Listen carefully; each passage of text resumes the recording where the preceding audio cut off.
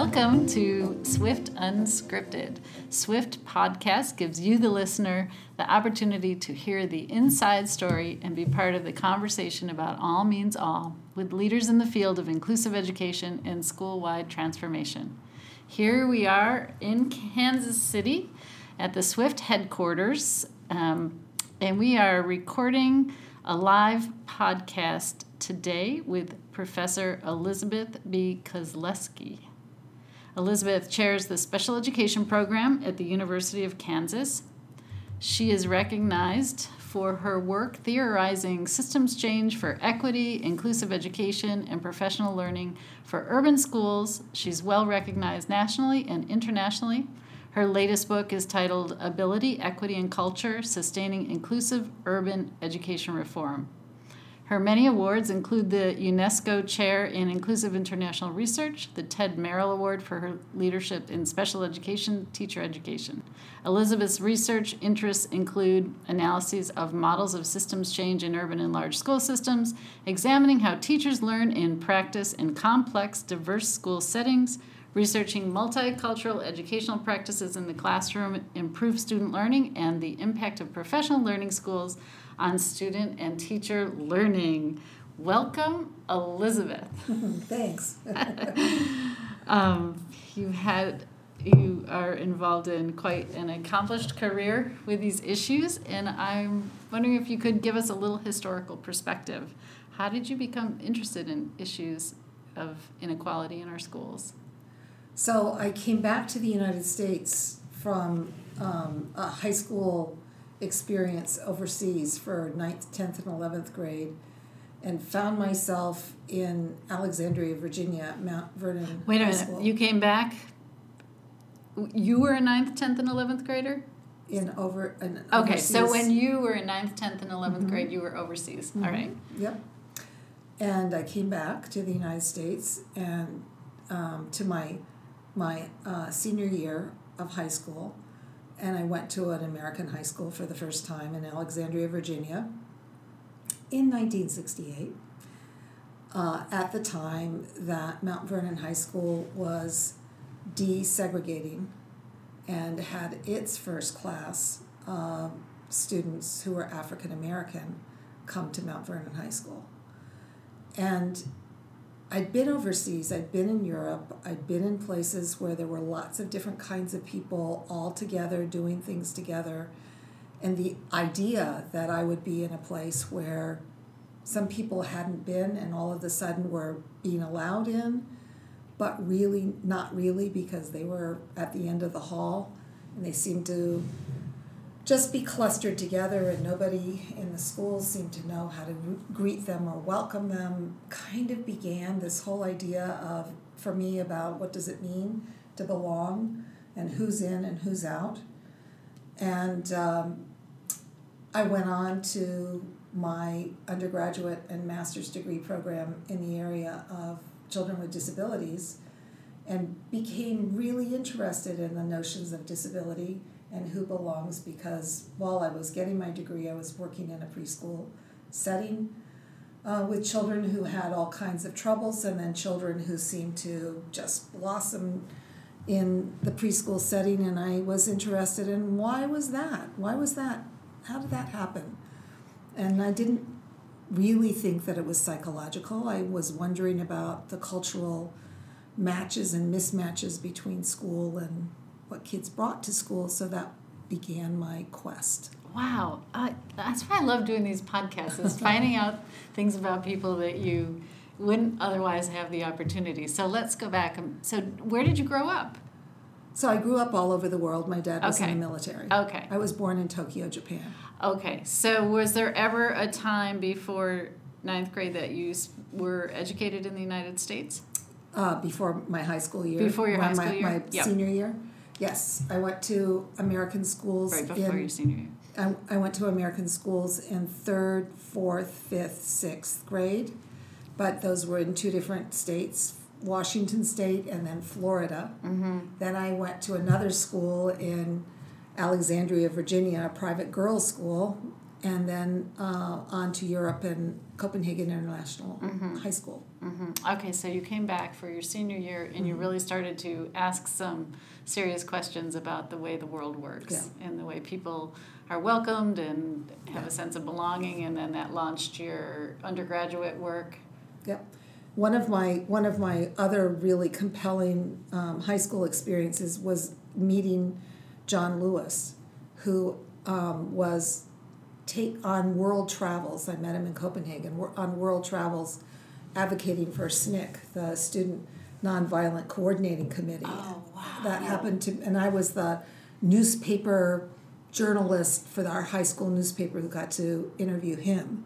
And that was a very transformative moment for me, thinking about rights and civil rights and social justice and all of those things. So, and then you held on to that and sort of shaped who you are today, or who you became. Yep. What a great story. So what are you doing now? How do you spend, like, what is a week in the life of Elizabeth Kozleski look like in promoting schools where all students feel welcome, belong? Yeah. So one of my big ideas is that what happens at universities, on university campuses, how things are structured, and the experiences that students have are extremely transformative in how they understand the world.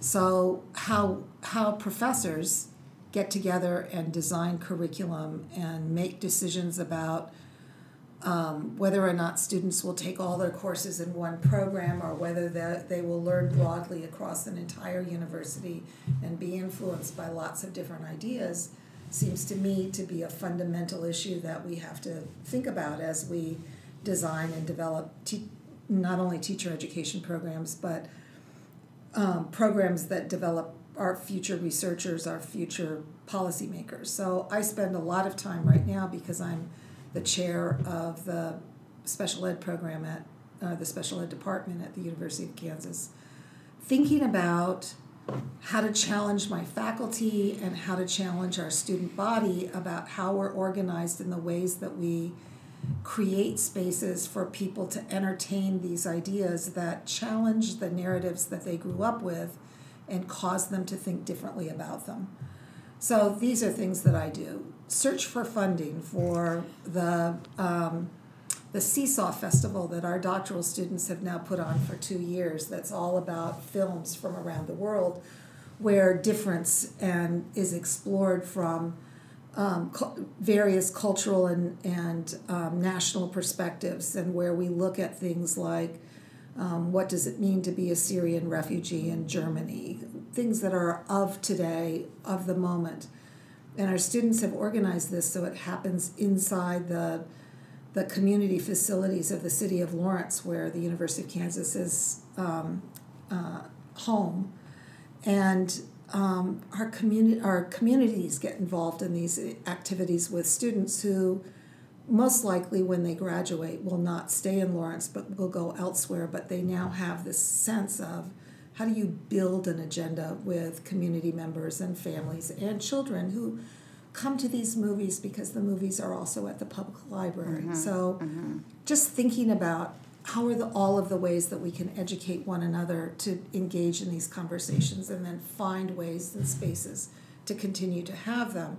And in the process of doing that, that transforms the nature of the kinds of questions that our students want to answer, the nature of the kinds of questions that our faculty want to answer, and then it causes us to ask questions like, why are we the Department of Special Ed? Shouldn't we be something else? Or why are we publishing all of our books and chapters for this audience, and what happened about that audience? So as the chair, my job is to spark conversation and to get people to see who we are and who we might be. So that's the work that I do on an ongoing basis. And in addition to that, every other week I get to go down the street to one of the middle schools in Lawrence and spend time with teachers and the principal there, talking to them about how they organize school and what they're thinking about, how we can provide support to them, and there's a group of faculty members who have been doing that with me for a couple of years, and it's becoming more and more of a passion and a site for where we're preparing our teachers. So what is happening in that middle school? All kinds of things are happening in that middle school. One of the big things that's happening is that the 7th grade team and the special education department have decided to move together and to practice together and to cross back and forth across their roles and to provide deeper and richer support for kids with disabilities in the general ed program. And that's creating excitement, and now the 6th grade team wants to join, and we've got our eyes on the 8th grade team, and so it's more of an organic rather than a specific approach like SWIFT has to transforming schools, but we're using the FIA to help us provide data snapshots back to the school staff. All right, so you mentioned the FIA. And the FIA stands for? The Fidelity Integration Assessment. And tell me a little bit about how the school used the FIA. Well, just to assess what they're doing now currently with supporting all their learners in their school, how they're organized, how teachers operate, what are the kinds of techniques that they use in the classroom, and that allows us to sit and look at what's working and not working, and it becomes a jumping off place for planning priorities, identifying priorities, and moving ahead with changes.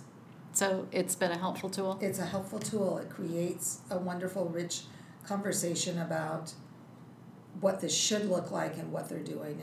And it's implementing a form of MTSS, multi-tiered systems of support, that focus mostly on the prevention of behavior problems. And it's done in a 3-tiered model, so we have the same system as an MTSS model. So all of these things are fitting together really well. And let me just do a little commercial break here. So if this audience, if you are interested in accessing the Fidelity Integrity Assessment, you can go to swiftschools.org and look on the Swift shelf, and you will find the FIA tool. If you're looking at the screen, it's on your left. And also lots of resources on MTSS, multi-tiered systems of support, that Elizabeth just mentioned. So, okay, back to the interview. That was our commercial break. Yeah. So I'm fascinated by the work in the middle school. That must be something that sort of keeps you...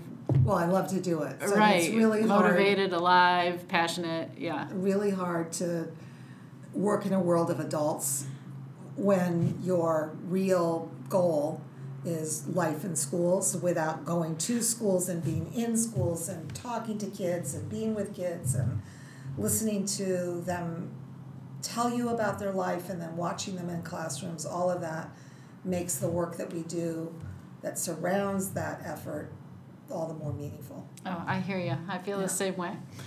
So what are some of the most promising practices that you're seeing in our schools, or you're learning about, or you're promoting, that really results in all, meaning all, inclusive, equity-based education? Yeah.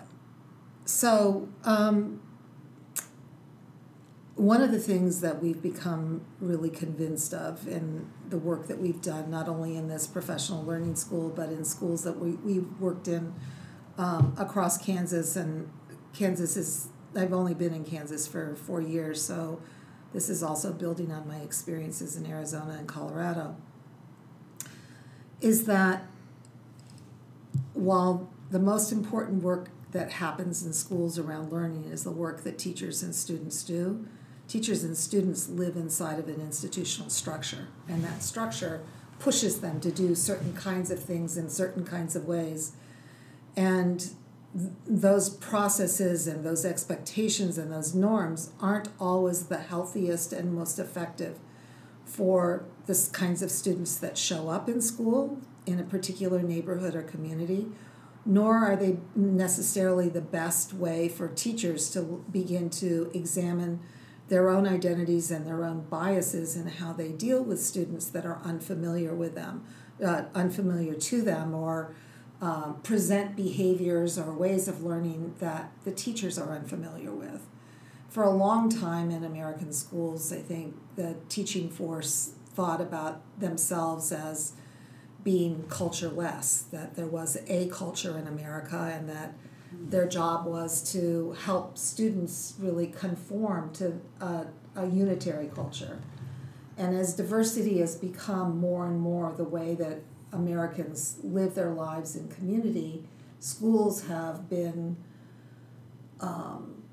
slow, I think, to think about what it means to teach in diverse ways, not only about the way that children think, but the way that they make meaning of the tools that we give them. The importance that we place on text over video, or potentially the importance that we place on recitation over questioning, or storytelling over some other form. But these tools, and I'm calling them tools on purpose, because they actually help to shape the way that people see the world. Mm-hmm. And we're not always conscious of the fact that what these tools shape what we do, and teachers receive curriculum that's formatted in particular ways that is based on not so powerful evidence that that's the best way that children learn particular material. So my interest has been in helping teachers and principals, school leaders, and coaches really engage in serious, what I call culturally responsive coaching, around what is it that we're asking our students to do, and what's the data that tells us that what they're doing is working for the students and producing learning that's powerful and efficient for the students and keeps them engaged throughout their school careers. So that's most of the work that I'm doing now, is trying to get us not only to understand that it's important to have coherence and an alignment in the system, but it's also important to demand that the system asks questions about what students should know and how they might know. What are some examples of those questions that might be asked? Who's benefiting from the way that things are now? So you take a classroom and ask, of all of the students, the 30 kids in this classroom, who's benefiting from what's going on right now, and who's not? And what does that say about, is there something about the students that aren't benefiting that we could begin to think about? Is there something here that we should alter culturally for this group of kids? Or in altering that, will it actually make learning better for all of the kids? Are we teaching one way of entering the curriculum, or are there multiple opportunities? And once we begin to ask that question, that's a universal design for learning question, right? Mm-hmm. How do we build ramps into the curriculum so that everybody can learn? Right. That's it. I love that question. How do we build ramps into the curriculum so everyone can learn? If I was to walk into a classroom where everything's in place, where every child really truly has access to learning and is able to demonstrate, and it's joy-filled, and the teacher's feeling confident, what would I see? How might that class look different from a class where those practices aren't in place? Well, Swift did some wonderful work on this when they went to the knowledge development sites in the first year that Swift was funded, and they saw schools where a lot of joyful learning was happening. I did not go on those site visits, but one of the places that I'm thinking about right now is my friend, Dr. Joetta Gonzalez, who is now an associate superintendent of the Reno, Nevada public school system, was a principal in Arizona, and she heard about the Equity Assistance Center that I helped to form with Alfredo Artiles, and she called me up one day and said, I found you on the web, would you come visit my school? So I went to visit her school, and I said, will you show me around your school? Will you show me what's in your classrooms? Let's take a walk. Let's not sit in your office. And so we walked through her school, and she would open up doors, and we'd go into these classrooms, and there were students busy learning in all parts of the classroom, and the teacher wasn't in the middle of the classroom telling all of the kids what to do. the teacher was engaged in one group of students, while other students who were busy doing other kinds of engaged activity. And when we walked up and talked to them about what they were doing and why they were doing it and what it was for and what they were going to learn, they actually knew the answers to those questions. And when I noticed that maybe one student was supporting another student, or a student was maybe not writing with a pen, but actually dictating into a machine, I might stop and say, well, tell me what you're doing, and how is that working for you, and what happens when you write instead of talk? And the students were able to articulate that, and they were very excited about being there. Joetta knew almost every child's name in the whole school, and she had 800 kids in that building. Wow. So here was a strong curriculum-based principal who understood how to connect with her kids, but her teachers loved her, just the way kids loved their principals often in elementary schools. I'm like imagining the scene right now. So schools like this exist, and a huge part of it is the notion that teachers and children are individuals, and they make meaning of the curriculum because of who they are, not because somebody said they have to be on page 10 at such and such a time on September 19th. And figuring out how we take the received curriculum and actually make it meaningful. This school that Joetta introduced me to was in one of the areas in Phoenix, Arizona, with the highest crime rate. But we turned it into a professional development school, and we had young teacher educators or teacher candidates coming to that school to learn, and we made it a site where we offered courses there, and it became a very vibrant exchange between.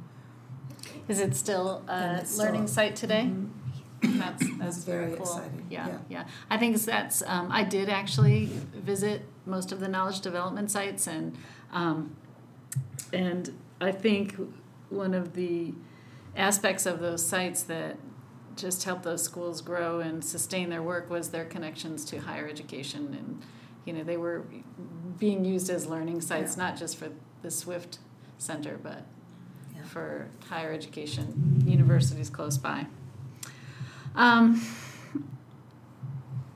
If you had to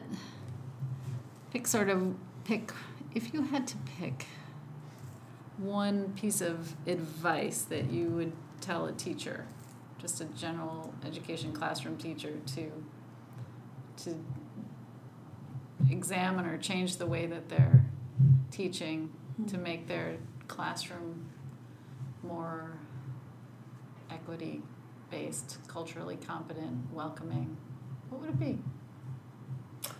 Well, I always believe that everything starts with the teacher, knowing his or herself, and asking themselves how they impose their identity and their sense of culture on what's going on in the classroom, and then ask themselves the question about whether or not what they impose and the rules that they create and the expectations that they have are things that are tools that their students actually can make meaning of, and to be willing to renegotiate the cultural exchange between the teacher and the student. What a great answer. I was thinking, what? Because I don't know how you were going to answer it. And you answered it in a way that sort of forces an internal exploration versus the external doing of something. So you're not saying, well,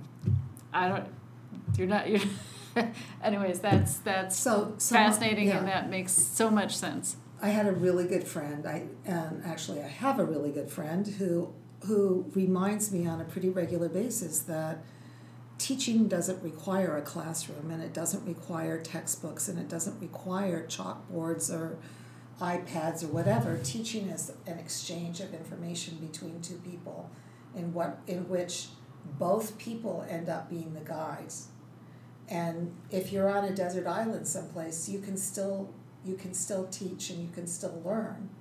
And if you remember that, then what you craft in your own classrooms with the students that you have becomes a manifestation of like local sourcing. You know, kids come to that place from the community in which they live, and the job of teachers is to value and appreciate and grow that.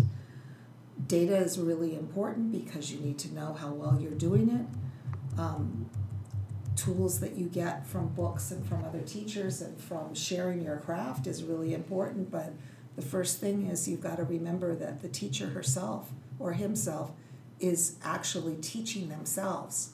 Mm-hmm. They are teaching who they are. The kids can see everything that you do, and they're learning from the human being that you are. Powerful words of wisdom right there. Yeah. All right. Last question. What are the newest topics, innovations you are on the forefront of this work that's going to keep moving us all forward? Well, a huge thing that I'm thinking about right now is what does it really mean to scale? To scale and sustain. So that's something that I'm working on, because there's danger in scaling and sustain and trying to scale a thing as if Tide detergent will work the same way everywhere, right? That's a good analogy. And so the problem is, how do you take a set of things that we've learned in particular contexts and then understand what it is about them that has saliency in other contexts that we want to move them to? We haven't really even done a good job in the United States of figuring out with our indigenous populations and with people, with African Americans who came here because of slavery, how to reposition and reorient ourselves in those communities to understand how those communities see themselves, and then what that means about what an education is for them. We're not there yet. And I see us running the danger of superimposing the idea that there should be one. Equity doesn't mean one way for everyone. It means the best way for all. Right. And that's turning that around and thinking then about what that means to scale that idea. And sustain That's it. That's a very hard thing. We've got a lot of work ahead of us. Yeah.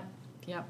Thank you, Elizabeth. This was a beautiful conversation. SWIFT is a national K-8 center that provides academic and behavioral support to promote the learning and academic achievement of all students, including students with disabilities and those with the most extensive needs. I'm Mary Shue. Was thrilled to have this time with Elizabeth Kozleski today. And if you want to learn more about SWIFT Center, just go to swiftschools.org. There's plenty of resources that should help you in your efforts to create inclusive, equity-based education. Thanks for listening.